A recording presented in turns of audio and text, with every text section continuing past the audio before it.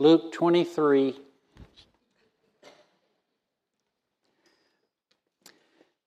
verse 34. And Jesus said, Father, forgive them, for they know not what they do. And they cast lots to divide his garments. This is a 10-worded prayer that is so powerful, I wanted us to meditate on it this morning. Just to kind of turn it over in our hearts and minds like a morsel of food by hungry people. There are some things that when we come to God, we know to confess. People don't know, we know. They're kind of private. So we tell God about them. Other things, we come to God, we confess, but we don't even know. But God knows. Jesus said, Father, forgive them, for they know not what they do. There's some things we don't even realize that we have sinned in that and how bad it was. But He forgives us for those as well. Father, forgive them, for they know not. That there are some faiths that believe in order to be forgiven, you have to be specific and actually confess each one of the sins that you're forgiven of. Well, A, how much time do we really have? And B, they're assuming that you know everything. You don't. You don't know all your sins. If you think you do, ask your husband or wife. They'll help you to know. There are some things that no one knows but God knows. There's a level of darkness in us that is still forgiven. And that's the grace and mercy of God. For He says, forgive them, for they do not know what they are doing. See, if they had known that this is the Son of God promised in the Old Testament, the Messiah of the Jews, if they had known this was the hope for eternal life, and the Creator of all things, John 1:3 said all things were made through Him, and Colossians 1:16 says everything was made through Him and for Him, and they took the tree that was to be for His glory that He made for Him Himself, and they took it, turned it into a cross, and killed Him on it. If they had known. 1 Corinthians 2:8 says, none of the rulers of this age understood this. For if they had, they would not have crucified the Lord of glory. If they had known. So they didn't know.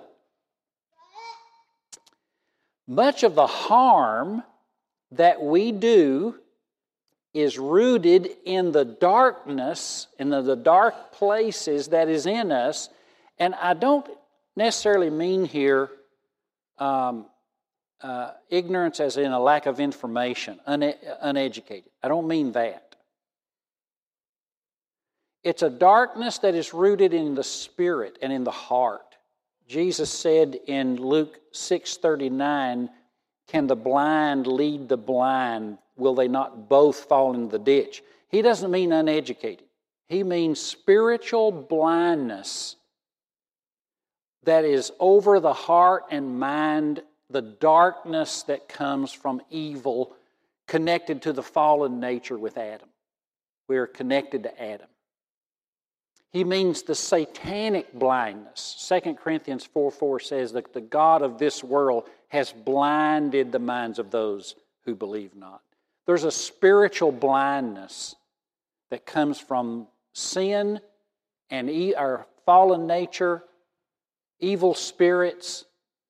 There's that. So it's not so much a lack of information, but it is a spiritual stupor, a low spiritual IQ that cannot comprehend spiritual things. And it's not just the big issues. It includes small events in life that go way back. Take the case of Norman Johnson. Johnson was a teacher at Madison High School in Madison, South Dakota. He was retired, and one day the doorbell rang. He opened the door, and there stood an old high school buddy named Carl Erickson. He played sports with him in high school. Carl Erickson is now 73 years old, also retired. He said, "Are you Norman Johnson?" To which Johnson replied, "Yes." Erickson pulled out a gun and shot him dead in the doorway. He was arrested and brought to trial, and it came out that the reason he shot him was on one occasion, when they were on the sports team, in the locker room, Johnson had put a jockey strap on his head and made fun of him, and everybody laughed. Okay, now assuming that is weird, and that this guy does have some psychopathic problems, but still, who would have thought you would hang on to that event for 60 years? Dude, Al Gore invented the internet while you were still stewing on this. We've gone to the moon and back. Wasn't it time at some point to move on? But he didn't. Now, there's no question that was ridiculous. And he should have went to jail, and he did. However, it's still interesting that the damage done over 50 years ago stayed with that boy until it finally erupted like a volcano in a moment and ended in death. Now, I hope that nothing like that ever happens to any of us. But if you just think back over your life, how many cruel things you have said or done and forgotten about, how many duties you have neglected, how many sins you have committed, crimes you've gotten away with. How many criminals do we actually have here this morning? Red lights you ran, then nobody was there. You ever felt like, oh man, I'm due one. I'm due a ticket. I really need to get a ticket right now. Proverbs 10:17, whoever heeds instruction is on the path to life, but he who rejects reproof leads others astray. Have you thought about how your response to God's reproof, God's word, the effect it's had on others? There was a lady at our early congregation who was pulling out to go to church, and her neighbor came up to her and said, She was pulling out of the driveway, and her neighbor came up and said, I just want to tell you that I have watched you for 20 years, how you have been faithful, and I knew when you were leaving, you were going to church. What a testimony. If somebody had watched you for 20 years, would they be closer today or farther today from God?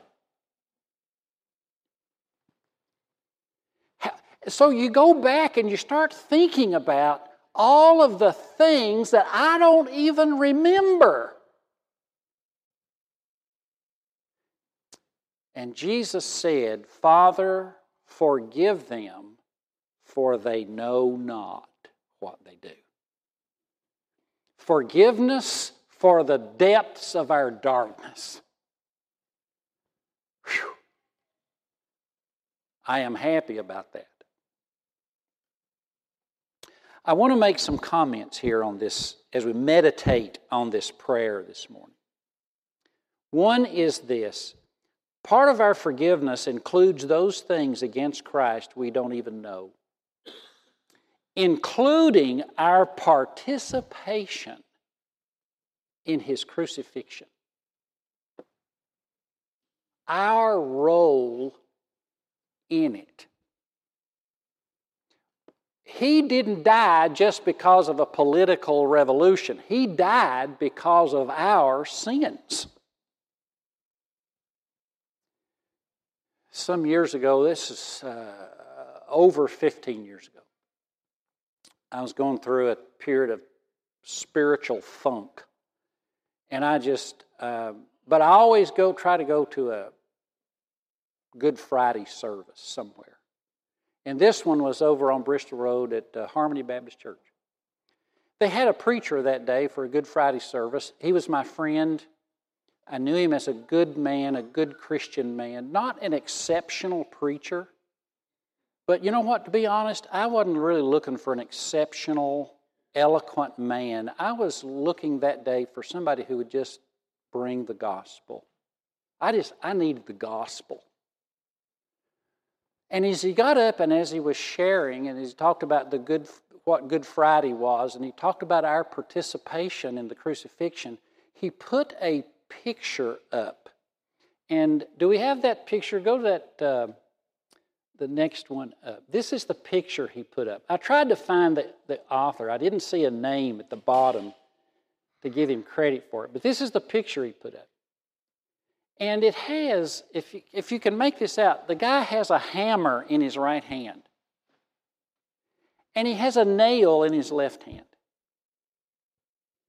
And look at his face. It's like he suddenly has been rescued from this awful crime of crucifixion by the very one he was crucifying. And look at the size of the hands of Jesus in this. That was intentional. The power of the risen Christ to rescue us and the compassion to do so that moved him to do so, even to those whose very sins put him on that cross.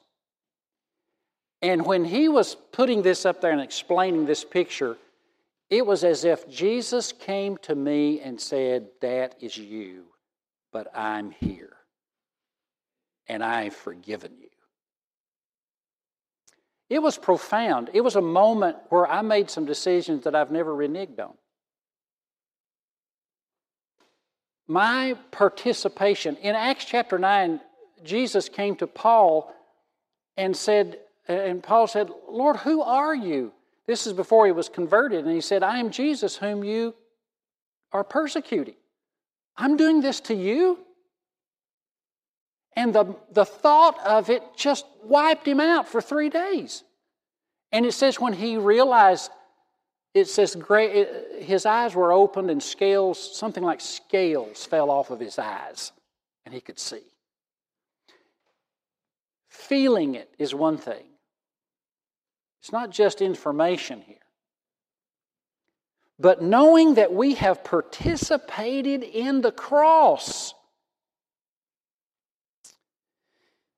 Well, that's part of our forgiveness. Father, forgive them, for they know not what they do. We don't realize what the cross meant and our role in it, but we're forgiven for it anyway. Here's another thought that I had, that if Christ can so forgive us in this manner, how much more should we forgive others? Father, forgive them, they know not what they do. This is the Son of God, you're crucifying Him, but He forgives us like this. So shouldn't we forgive people who do things to us, since we don't quite rise to the level of the deity of, the dignity of Christ? If Christ forgives us, shouldn't we then forgive? And I put, just as a little aside here, I wanted to bring you these categories. You've heard about hurricanes as categories, category 1, 2, 3. Well, these are categories of offense. So let me just give you these real quick, and how to respond to them. Category 1, we would call this a minor annoyance. What do you do with a minor annoyance? Proverbs 12:16. The vexation of a fool is known at once, and the prudent ignores an insult. And now, so what do you do with these irritations that people bring? I took Jan to a movie a few weeks ago, and we went in, and I was a little annoyed at the price of the popcorn. $100 for that much. But what irritated me to the point where I almost said something was the way this lady was to me. She was a young woman, and she wouldn't look at me. I was just a number that was going through, and she looked off somewhere. And I wanted to just stand there and wait till she looked at me. Looking up, gave me the price. What do you want? I actually did this. Jan could tell I was getting a little annoyed, and she said, "Okay, let's go." What do you do when there's these little minor irritations? Ignore it. It's not worth anything. It's useless. Don't fuss about the popcorn or the insult. He says, the prudent ignores an insult, Proverbs 12:16. Richard Carlson wrote a book in 1997 that spent 100 weeks on the New York Times bestseller list. You know what the name of it was? Don't Sweat the Small Stuff. Because evidently people complicate their lives with these energy-draining little annoyances during the day. And he says, you're making way too much out of it. Diminish that which is diminished in life. Don't magnify it. That's category 1. Move on. Ignore it. Category 2 is a legitimate wound. This is when somebody's hurt you, the relationship is in jeopardy, and you actually need to do something. Or you may lose the friend or the person's, the relationship. What do? Resolve it.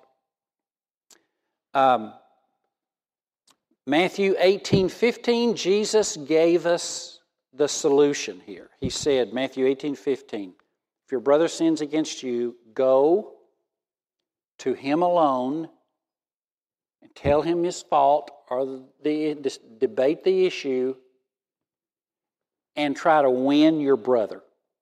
3 things there, Matthew 18:15. Number 1, take the initiative. Go.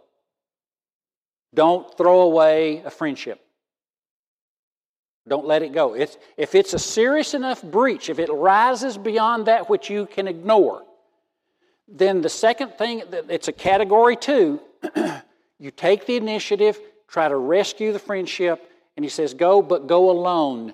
Don't dramatize it. Don't exaggerate it. Don't widen it. Keep it minimal, with the express goal of rescuing the relationship. That's category 2. If it doesn't rise to that level, don't go, but then don't stew on it either. If it's enough to make you constantly complain, then you need to stop complaining and go resolve it. Category 2 is resolution. It calls for a response. There's a third level. This is a life-changing injustice. What do you do with that? You forgive it. Now that gets us closer to what the cross is. This life-altering, it can be child abuse, sexual abuse, abandonment of a parent, betrayal of trust in a marriage or a friendship, a dishonest financial decision that's going to cost you your retirement. It's life-altering. You are not going to be the same because of it. That's a category 3. The loss is permanent. That's a permanent loss. There's nothing you can do or nothing they can do. Repentance is not going to fix it. And so what you do there is you forgive it. That is to say, you bear the penalty of their indiscretion. That's what Jesus did. Jesus bore the penalty in a life-altering, unchangeable moment. And he said, Father, forgive them. Now, Jesus is not going to have a wife. He's not going to know what it means to have children. He's not going to know what it means to have a nice job and a retirement. He's not going to know what it means to be a happy Jewish man and a big family with his wife sitting and his children around the table like olives in Psalm 128. He's not going to have any of those things. He is now unalterably changed in his future. And he asked that those who did that be forgiven for what they did.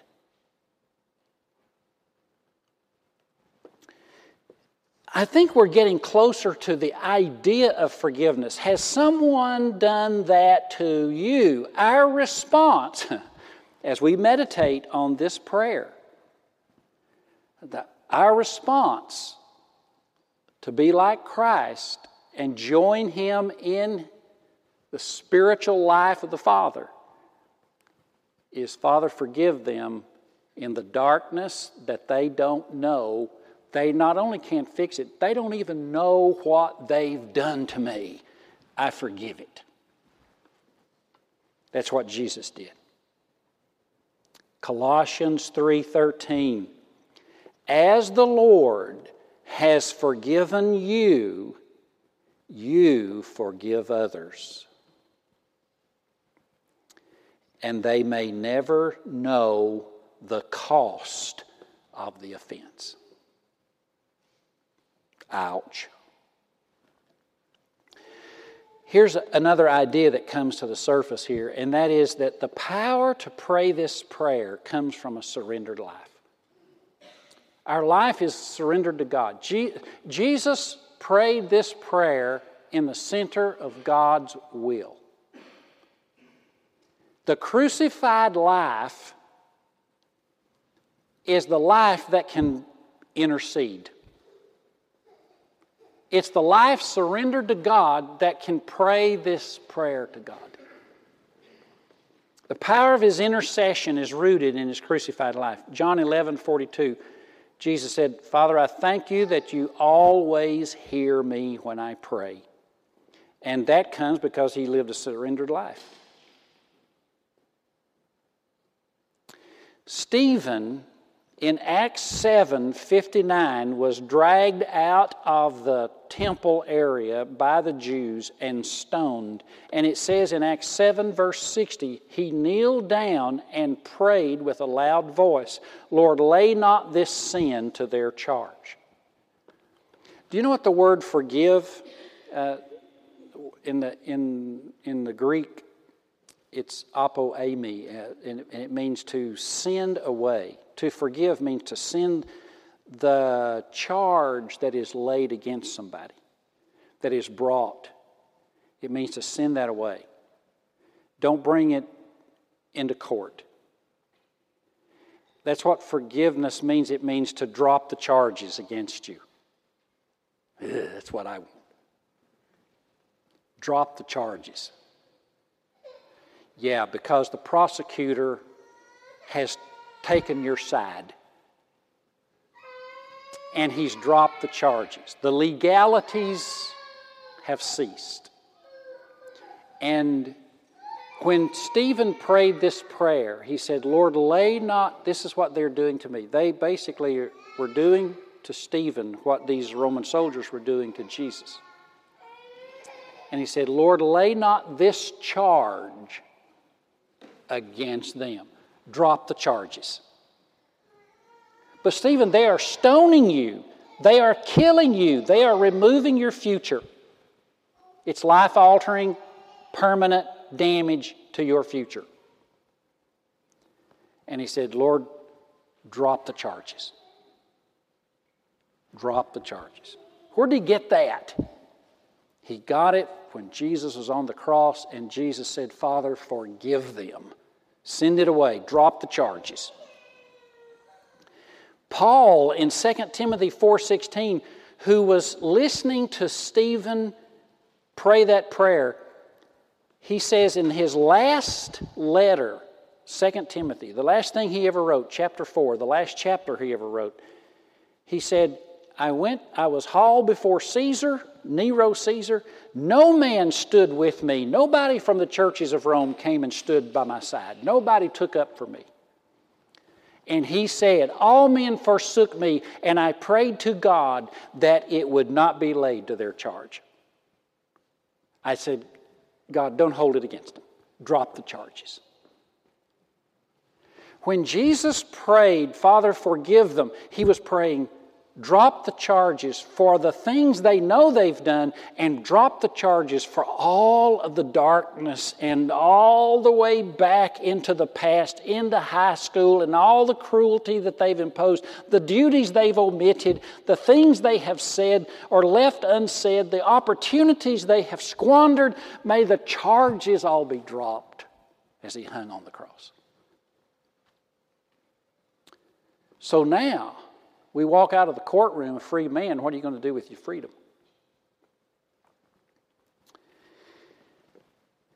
It was a rainy night in Long Island, New York, and a lady named Victoria Rivolo was driving home after a day's work. Some teenagers were coming the opposite direction.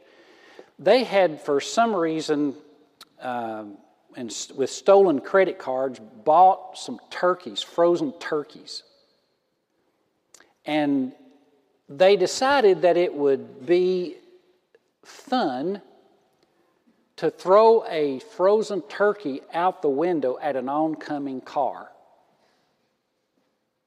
And so Ryan Cushing tossed a 20-pound turkey through the front windshield of Victoria's oncoming Honda.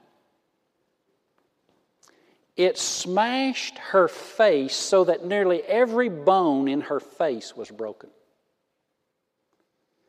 Had she not had a passenger to steer the car, she would have certainly crashed and been dead. And the passenger held her head up so she didn't choke to death on her own blood. She was in a coma for nearly a month. When she got out of it, they said, well, they found the guys who did this, and they're hauling them into court. This guy, Ryan Cushing, he's a no good, no job, no nothing. He's just a punk. she decided to attend the arraignment. And Ryan's eye caught hers. And he said, "I'm sorry." She actually went over to him and hugged him. And when at the time of the sentencing, when it came time for sentencing, she had recovered enough that she appealed to the judge to drop the charges. He was facing 25 years. Now the judge said, "I'm not going to totally do it. I'm going to give him 5 years of probation and 6 months of confinement." But essentially, it ended up that he got off when he could have been in jail till he was an old man. Now, Ryan, what are you going to do with your freedom? He got out. He got a job. Wasn't the best job that he wanted, but it was a job. He was able to pay for his own apartment. He wrote a letter to Victoria in which he said this: "We seldom have a chance in life to connect with some special person who has true love and compassion.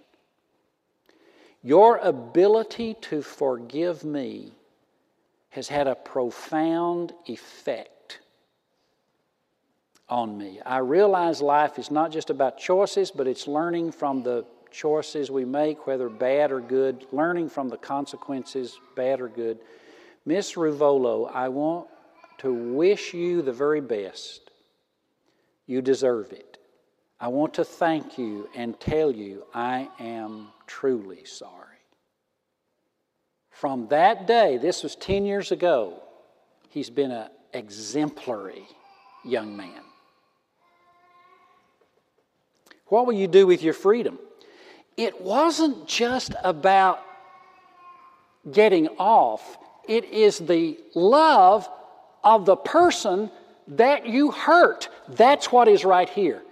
Jesus, my life crucified you. My sins put you there. But where do you meet love and compassion like this? Because Jesus said, "Father, forgive them. They have no idea what they've done." I am glad for that. That's what I need. So I go out now and I intend to do the same thing because I got it from him. I can't possibly hold an insult of a little girl at the popcorn stand. I got to move on. I've been given too much. And I trust that is what you will sense today as you meditate on this prayer.